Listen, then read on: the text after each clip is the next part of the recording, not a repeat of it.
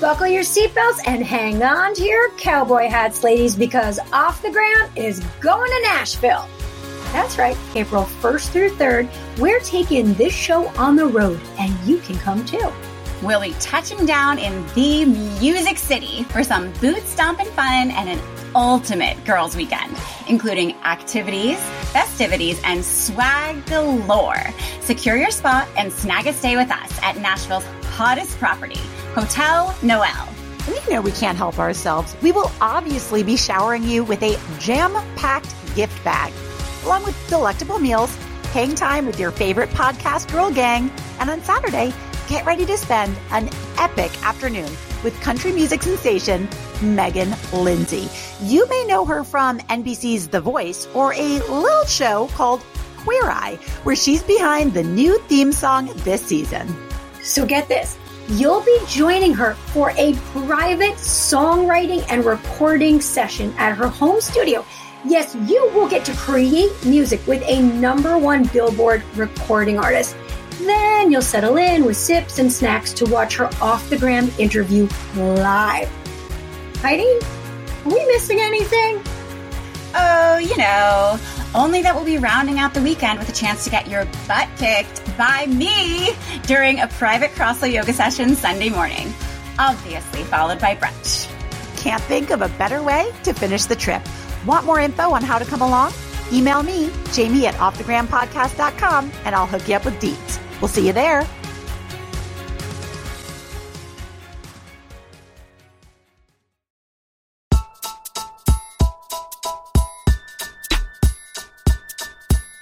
Positivity becomes toxic when we use it to dismiss someone else's feelings, to make them feel like what they're feeling isn't real or true, and when we use it to deny someone else's reality. And we can also do all of those things to ourselves.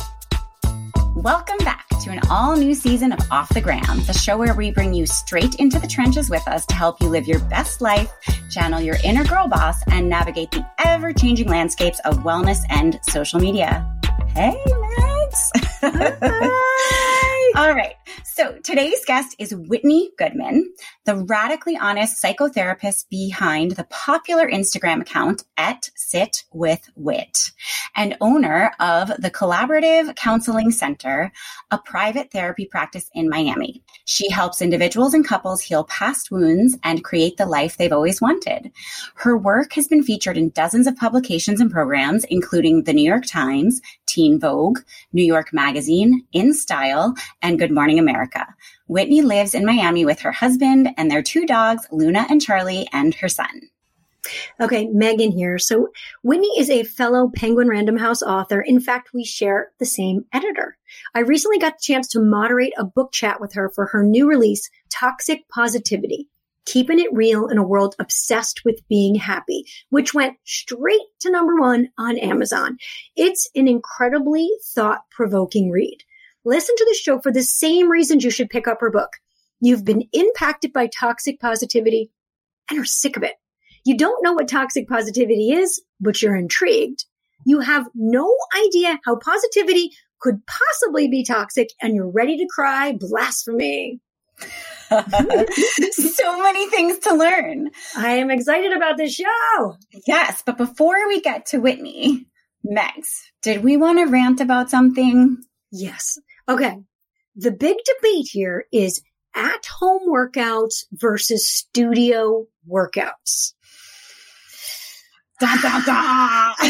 So here's the thing. You know where I net out. I am so big on community and the energy of a room. I love group fitness. And I don't know it's because I was a soccer player and an athlete and always played big team sports that I just crave that community. Now listen, I do at-home workouts on occasion. I should be doing your at-home workouts, but weirdly, I can't do yoga without heat. And that's also mental.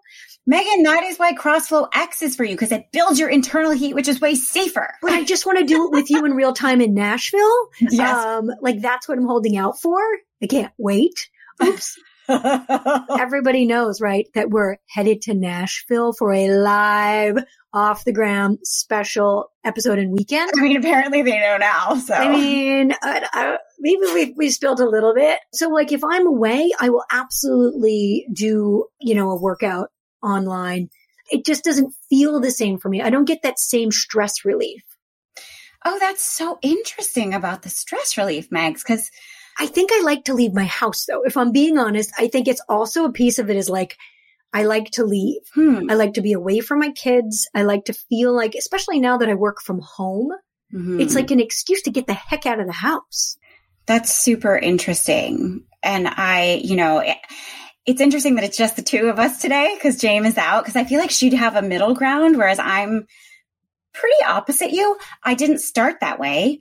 I started wanting to go to classes, wanting to be part of a community. There's a term in Sanskrit that's the bhav of a class, which is like the flow, the feel, the energy that is created by the class, right? Of tons of bodies moving in synchronicity and all of that. And that was actually why when I was yoga all the time only. And then when my little sister dragged me to my first Soul Cycle class, that was the part of it that I loved, was everyone was in sync. It's this idea of like creating this group energy, doing the same thing at the same time. And we're all doing the same, like we're all one, which is yoga means union and all that.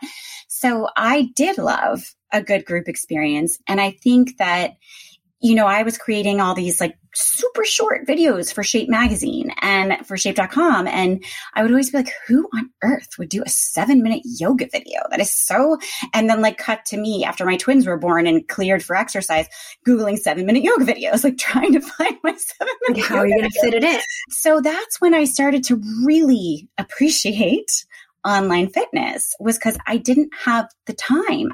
The classes didn't fit in my schedule. I didn't have the time to leave, my newborn twins. And then there was another, and then there was this, and then there was that. And it's, and as I got busier and busier as a teacher, I didn't have time for my own practice. And, having to do all that thinking about it, like I just wanted somebody to tell me what to do instead of thinking through my own thing, which I think that's so much. I mean, because I am a trainer. I mean, I was a fitness director of Self Magazine for 9 years. Like I am a trainer. I know what to do. I have weights and equipment, and I've, made workout videos. But I love to not have to be in charge and to be mindlessly following and not responsible for the routine. That's a luxury. I completely agree with that. And to be perfectly honest with you, like I do my own videos on CrossFit yoga when I don't want to think, because I'm not creating new. Like, oh my God, that's so meta. You do your, I love it. It's funny. Like sometimes a friend will do it with me and we'll be in the same place that we shot it. And that's exactly what they say. They're like, this is so meta. Well, because no one does it better. So you might as well take your own class, right? Well, I think that's my thing. It's like, right, I had a pain point, which was like, I wanted cardio, I wanted endorphins, but I wanted it to be yoga. And that it just doesn't exist. No, and the way that I need it to. And that's why I end up doing my own videos. But before I had an app, there were times, like I said, where I was Googling, trying to find, because I didn't have the luxury of leaving. And the classes didn't work. I didn't have childcare. There's so many reasons. So I think for me, and, when COVID hit, and still for me, I get uncomfortable. I love me, my Lori Cole Soul Cycle. However, there's no more mask mandate. And that makes me personally very uncomfortable. And like, yay for you if you've had COVID, are double vaxxed and boosted, and you have a level of comfort and you don't have unvaccinated children, right? But I do. So for me, I went to a class once I got clearance from my surgeon, and I was like, oh my God, am I going to kill my child? That's all I could think of the whole class. And I wore a mask and like barely breathed. And yeah, that's not worth it. So for me right now, online fitness is my saving grace. Well, I'll be honest, Heidi, I had never done an online at home anything until the pandemic. And then it was like out of necessity, I started doing with my girlfriend, Chelsea, was doing like this like fire kind of beat class, which I loved. But then she had a baby and she stopped. And then I really checked out, Yeah. Mm-hmm. No, totally. And I think there's different kinds of people. Like I think as a teacher, right? Like I've taught thousands of bodies. Like that's just a fact. All over the world, all different ages, all different bodies, all different, sexes, everything, right? And some people, when they are in a group class, they get overly competitive with people around them, which is so interesting in yoga because yoga is not a competition, but they see the person on the mat next to them doing like a more advanced variation and then they force themselves into it and it's not good. No, that's interesting because I've seen that and I feel like I've just outgrown all vanity and I may work a little bit harder. It's so funny because I was in SLT this week and someone checked their phone twice on the Mega during class and it crushed me. I was like, are you kidding? Like I was palpably. This is my sacred space. Like you have a phone near your Mega. Like I couldn't handle it. Yeah. But I've also like, if someone is crushing it next to me, I still will modify. Like I'm beyond that point of like, I gotta keep up. No, I gotta do me. But as someone, like I said, with like experience of thousands, you are the vast minority. Like that's not like I could spot that person in a class of 50 to 80 because they were the only one. And I'd be like, oh, you get it. Hey, listen, in my 30s, like if you did 3, I did 5, right? Like, yeah. You know, as a mature mama of 3, I just don't give a shit. It's wisdom and experience. And, you know, I went through the phase where I injured myself. And then those injuries were my greatest teachers, which it could be toxic, but those ones actually were. And I learned not to do that and to tune in and tune out everything else. So I think what I'm saying is like that person at home, you know, unless they need that motivation of a person right there because they are checking their phone because they're online and no one's there to look at them. I think that person benefits greatly from not having the competitive lens of like, well, that person's doing that and that person's doing that. So they are more focused on themselves and less focused on everyone else. However, I totally see the flip side too of like the energy, the bob, the whole thing. It's so exciting. I need a party. I think my real life is just so boring that I need a gym party. That just might be the thing, Heidi. But there's also that community. I think your real life is pretty awesome. But, you know, I think you make a party wherever you are, Megs. Oh my but God. I think the community part is really big too. 100%. I'm pumped about this interview. Should we bring on our guest? I think it is a great time. Okay, I'm going to say yay to that. Welcome, Whitney. I am psyched for yet another chance to sit with Wit. And for our listeners who don't know, @SitWithWit is the wildly popular Instagram account. We're talking like 482,000 followers, where Whitney regularly shares her brand of radically honest therapy with her followers. So I'm going to dive in. And as I said in our book chat last week, Whitney, your book made me uncomfortable. As someone who prioritizes positivity and leans into positive psychology, I did not want to see myself in your examples. And I told you this story. My 8-year-old son saw your book, Toxic Positivity, sitting on my kitchen table and asked me if I was mad at it. And then he followed up with the same question that I'm sure many of our listeners are asking. And that's, how can positivity be toxic? So let's kick it off with that question. How can positivity be toxic? Yeah, I love that story about your son. So positivity becomes toxic when we use it to dismiss someone else's feelings, to make them feel like what they're feeling isn't real or true, and when we use it to deny someone else's reality. And we can also do all of those things to ourselves. That's amazing. Mike, did you have a follow-up question? No. I mean, I love that example. And I think that's a nice distinction, which is helpful to me, that positivity on its own is not toxic. Positivity becomes toxic when you're using it in that way. Absolutely. That's amazing. And I'm Heidi, and I'm like, I don't know how many years ago I did my first yoga teacher training, but it was a couple decades ago. And I can remember almost the opposite. I would come in and I'd be like, I'm fine. I'm great. And whenever anybody asked me to do like how I was. And all of my teachers said, and I'm remembering this like so many years later, they'd be like, no, but I want to know how you really are doing. And stop like glossing over it. And I feel like that sort of relates to like, there's just so many toxic positivity platitudes plastered all over social media these days, right? And coffee mugs and t-shirts and diaries and notebooks and everywhere. And so can you walk us through how and why some of the sort of following ubiquitous phrases are actually pretty harmful, such as everything happens for a reason, good vibes only, never give up, just be happy, be grateful for what you learned. And I have to say, I recently went through I recently went through a very traumatic experience. And so she was assaulted. She was attacked and broke her wrist it was horrific. I'm sorry. Just to share for you, Heidi. Horrific. But so it was a big trauma. And so in the wake of that, I was trying really hard to tell myself that everything does happen for a reason and I'll figure it out later. And I don't know if that helped or hindered me. So I'd be really curious about your take. Yeah. So a lot of these phrases just lack nuance, right? It's like we've almost just gone too far to the extreme. And I think we do this with really good intentions, like wanting everything to make sense, to have control.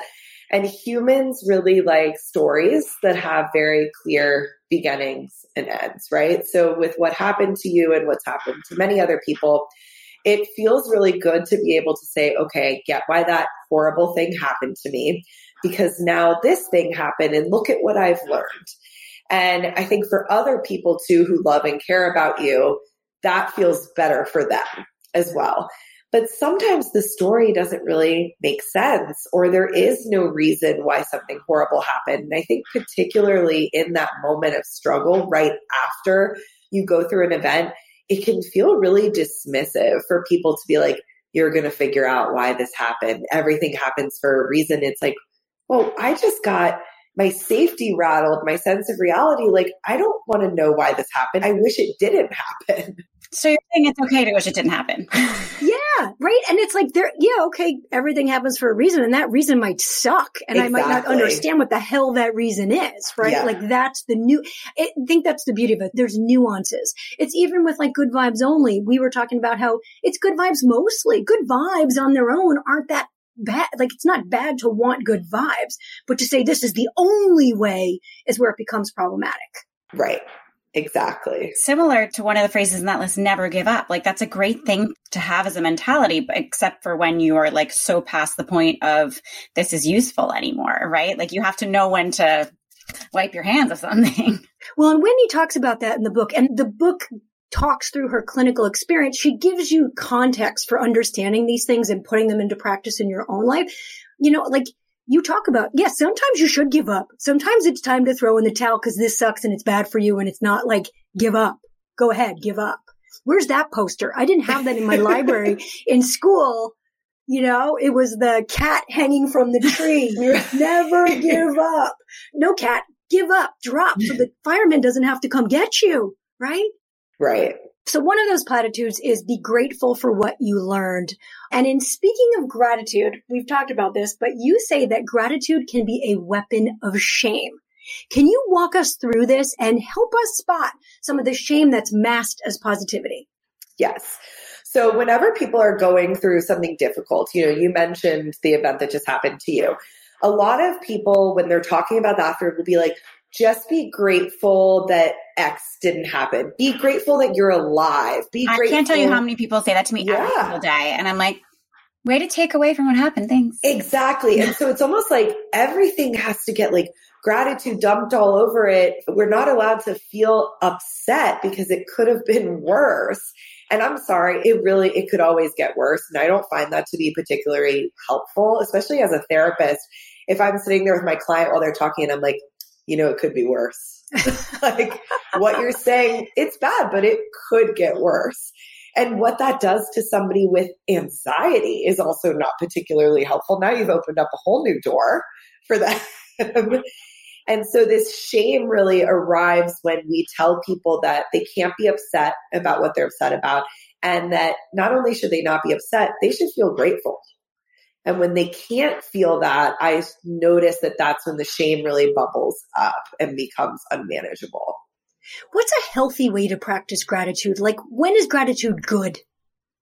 So gratitude has a ton of benefits, but typically I find, and the research shows that it's much more effective when it comes up naturally. So what that might mean is that you're noticing it throughout your day. You're allowing the sense of gratitude to come over you. And gratitude is something that can be built up. So the more that you practice it, typically the easier it becomes. What we want to do is try to notice it in times where we feel good, where we feel thankful, where things are going well, not push it on ourselves in moments of struggle. That's when it becomes more challenging. We had talked about this. So my practice of finding the yay, which is like a fun filtered version of gratitude is a beneficial practice because it's just a practice of noticing.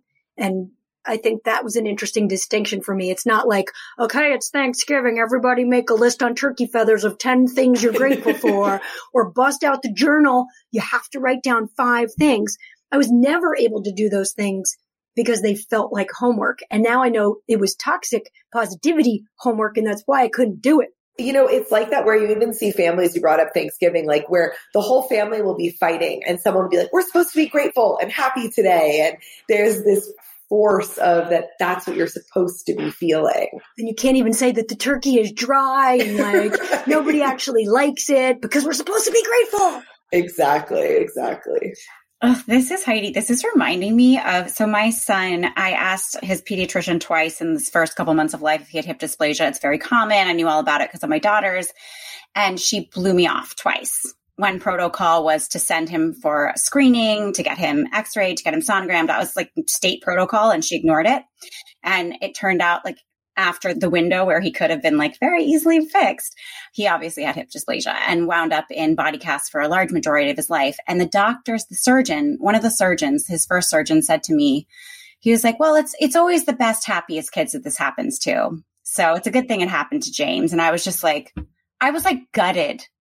So I'm like, so you're saying if I had a difficult, mean child that this wouldn't have happened to him? Like, this is really, I don't know, when you were talking, this really brought this thing up to me. And I'm like, that's kind of what it was, right?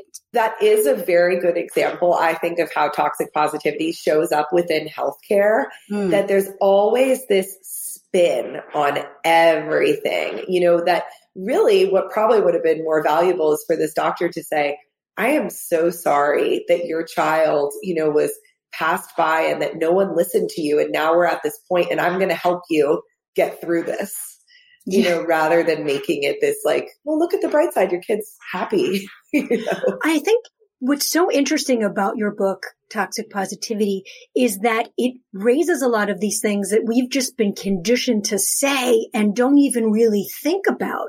And now it will highlight moments like this for you in your own life where you're like, wait a second, that's why that made me feel so shitty. It was toxic.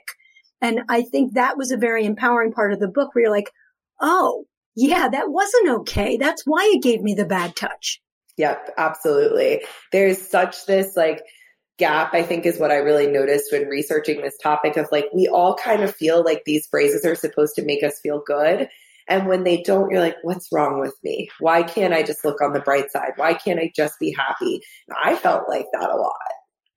Yeah, sometimes I feel like there's something wrong with my wiring if I don't do those things. Like it's something inherently wrong with me. Yep. And Megs and I were talking a little yesterday about manifesting, and I'm a yogi and I am a believer in energy and focus. And I believe that what we focus on grows. And if you focus on what you want and take steps in that direction and do the work, I do believe you're more apt to get it. Likewise, I believe if you focus on your fears, you give them more opportunity to infiltrate your life. But that said, I'm not a believer that if I just say like, I want to manifest $1 million, that I'm going to get $1 million just because I said it or put a picture of it on my wall. So in your book, you talk about how positivity enthusiasts love manifestation. So how and why can manifestation be harmful? Is it setting you up for disappointment? Is that why, or is there another reason? Yeah. So when I started researching manifestation, I discovered that there are 1 million different definitions and ways to practice it. Now, the manifestation in the true sense, as I understand it, is kind of like what you think will become reality and what you focus on will become reality. It becomes toxic when we blame people for disease, for bad things that happen to them, assaults, attacks, things like that, that often people are not thinking about. And the whole idea that the more you think about illness, you will become ill hasn't really stood up to any type of test.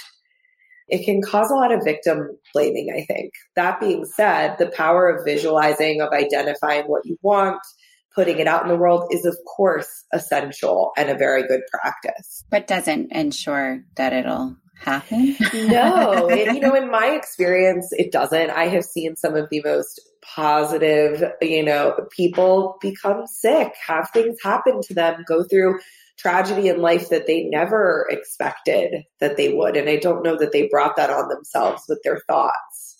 Totally. So can you walk us through your WHOOP process, please? Because I love this. I like am obsessed with this. Yeah. Because it's actionable. So this was developed by Dr. Gabrielle Oettingen. I always butcher this. It's hard when you say people's name out loud, right? I've written a lot of researchers' name and then I'm like, oh my gosh, I'm recording my Audible. How in the heck do you say that? Exactly. But it's a great technique. So you want to think about like, what's your wish? What is your ideal outcome? What are some obstacles that could get in the way? And then of course, like what's your plan for getting there? And you're going to go through this. And the difference with this compared to traditional manifesting is that you're looking out for obstacles, problems, what could get in the way, and trying to come up with a plan for that. But the first step of like identifying what you want is very similar to traditional manifestation. Love that. Can we talk about toxic positivity in the workplace and how to avoid it? Yeah. So toxic positivity is pretty rampant in the workplace these days. And I think what we have to remember is that negativity, complaints, all of that, it really opens up the door for creativity, problem solving, and development and progress. So there's a big difference, I always like to clarify, between like the person who is complaining about like the air temperature or coffee flavors in the office and somebody who's saying like, look, this project isn't going well. We need to come up with a solution. And employers and leaders in the workplace could really benefit from creating spaces where people can come, air what's going wrong with them, have an open dialogue, and try to seek solutions collaboratively together, rather than just enforcing this, we're all happy and positive all the time type of culture. You also talk about in the book, and I love this, how to complain effectively. Can you give us an example on how to do just that? Yeah. So first you want to identify what it is that you're complaining about. So if I'm at a restaurant and I got the wrong food, I might be like, okay, they messed this up. Here's what's wrong. Then you want to think about, what is my goal here? So is it to vent? Do I want a new meal? Do I want them to apologize? And once I identify that, thinking about who's the person or the place that can make this happen. So if I complain about this to my friend, they might listen to me, but I'm not going to get a new meal or an apology from the restaurant. So I probably need to go to my waiter or the manager because they can make that happen. And when we're able to do those three things, complaining feels much more effective and gratifying, and we're less likely to get stuck in that complaint cycle. Because it's not negative, it's problem solving. And I think you do a very good job of making that distinction between negativity and problem solving. You're complaining with a purpose. Absolutely. And sometimes the purpose is just to be heard. So if, the weather is gross outside and I'm like, oh, it's so gross. And I say that to my friend and they're like, yeah, it is. Okay, I complained, I got validation, we connected over it, and now it's done. I love that reframing. I think that's really effective. The book is filled with it. Love that. Thank you. Our audience is very wellness focused, and I wanted to touch on a topic you cover in Toxic Positivity that I think could really strike a nerve with our audience. So you, drumroll please, are anti-body positivity because you believe in body neutrality. So what is the distinction, please? So body neutrality has now been proposed as sort of, I think, the anti-toxic positivity for the body, where we can treat our bodies with respect, but we don't always have to love them, like them, or, look in the mirror and say, oh my gosh, I love myself. I'm so beautiful.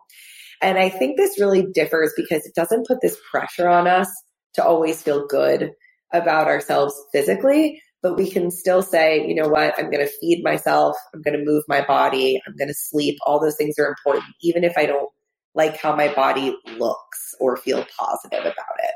You gave a good example about bloated. Walk us through that. You should be able to be bloated. Yeah. So I've seen a lot of body positivity accounts being like, oh, even when you're bloated, just say, I love my body. And I'm like, ugh, but being bloated is uncomfortable. My pants might not button. I can't sit down. I don't like it. But I can still say, you know what? This is my body. I'm bloated today. I might not be bloated tomorrow. And I don't have to beat myself up and be like, I'm unattractive. My body's bad. But I also don't have to go to this love territory. It's this middle ground that for me was a lot more helpful, especially after I had my child, and your body's in this weird stage where everyone's telling you to love it. and you're like, I don't even know my body right now. How am I supposed to love it? I feel gross, and that's okay. Exactly. And things aren't working. It's just not working. Right. They're not normal, and that happens. And that's okay. Yeah. So, it's been a great conversation. I really obviously want to urge our listeners to pick up your new book, Toxic Positivity, because we've only scratched the surface here. Before I let you go, can you also tell us a little bit about the difference between leading a value-driven life versus a happiness-driven life? Because this really clicked for me. Yes. So when we live a happiness-driven life, we're focused on only having things in our life that bring us happiness or joy. And often this leads us to cut out relationships, people, or things that are just temporarily uncomfortable or whatever it is. When we live a value-driven life, we are able to identify what's important to us and have that be like our guiding light. And we know that those things that are important to us might bring up a wide variety of emotions. So if you have kids, they might make you very happy, but also infuriate you some days. And you have this awareness that just because I feel negative about something or I complain about it doesn't mean that it doesn't also bring me happiness and joy and that it's something that I value in my life. There was something you said, like you can be grateful for something and still complain about it, yes. Which really, really resonated with me because I sometimes do feel that guilt or shame for complaining about something like my children because thank God they're healthy. I'm so grateful to have 3 healthy kids, but God damn it. They drove me crazy yesterday and that's okay. I really felt validated. I needed to know. I'm just like, well, I'm living a value-driven life. Sorry. It's that both and though that we talked about, that's really the antithesis of toxic positivity is being able to hold space for the good, the bad, accept all of it and meet people and yourself where they're at in that moment. That feels very balanced. What were you going to say, Meg? Yeah, it's funny. Having read your book with lots of sticky notes and it has changed the way I've interacted with people. It really has because a friend came to me in crisis yesterday and I really worked very hard to be like, that really sucks. I can't imagine how horrible you feel right now. And I did a little more of that than I typically have in the past. I've always come to people for that, but I really gave her a lot more time to sit with how bad it sucked before walking through any kind of action steps. Right. That's good. It really means a lot to me to hear when people are implementing it and using it. That's like my dream. So I appreciate you sharing that with me. Yay. Well, on that note, I feel like that's a great sequitur into our last segment called Karma Call. So I force Megan to say that every week, but I am the resident yogi. So I will explain that karma is the Sanskrit word for action. So we ask all of our amazing guests, what is one small actionable item that our listeners could take for a short period of time that might make a big change? And I feel like everything you were just saying was leading up to that. So yes.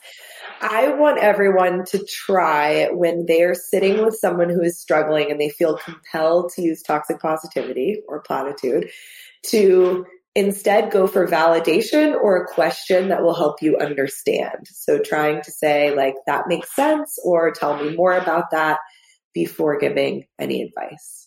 I love that advice too when you were talking about illness, like when someone is going through chemo or whatever. You had questions like, how are your symptoms changed? Things like that, which I found very helpful. Right. There's so much good advice in this book. Thank you. I'm a big fan. Okay, so where is the best place for our listeners to get a copy of Toxic Positivity, Keeping It Real in a World Obsessed with Being Happy? Yes, it is anywhere books are sold, but you can go to my website, sitwithwit.com, and there's links through there, or my Instagram at sitwithwit. Because every time you shop local at your local bookstore, a real person does a happy dance. Yay. Thank you so much for joining us today. Thank you for having me. I really appreciate it. It's been so nice getting to know you. So I'm glad we connected through Tarcher and Marion and all that. I feel very lucky. I feel real grateful. I feel the good grateful. Me too. Exactly. Whitney has left the chat. So Megs, thank you for bringing her on. I like geek out. This is like the authors of Instagram geek out, right? We both have Orange Books, the same editor, Penguin Random House, Torture Perigee. When I got to meet her for that book talk, I was just sort of blown away. I mean, I haven't read a book with sticky notes and underlying in a while. It really just helped change my thinking on some things and also solidify my thinking on some things. Something that she had validated for me was like, yes, I look on the bright side. That's not toxic positivity unless that's the only side you look on. I look on all the sides. I see the dark side, but I work hard to bask in the sun.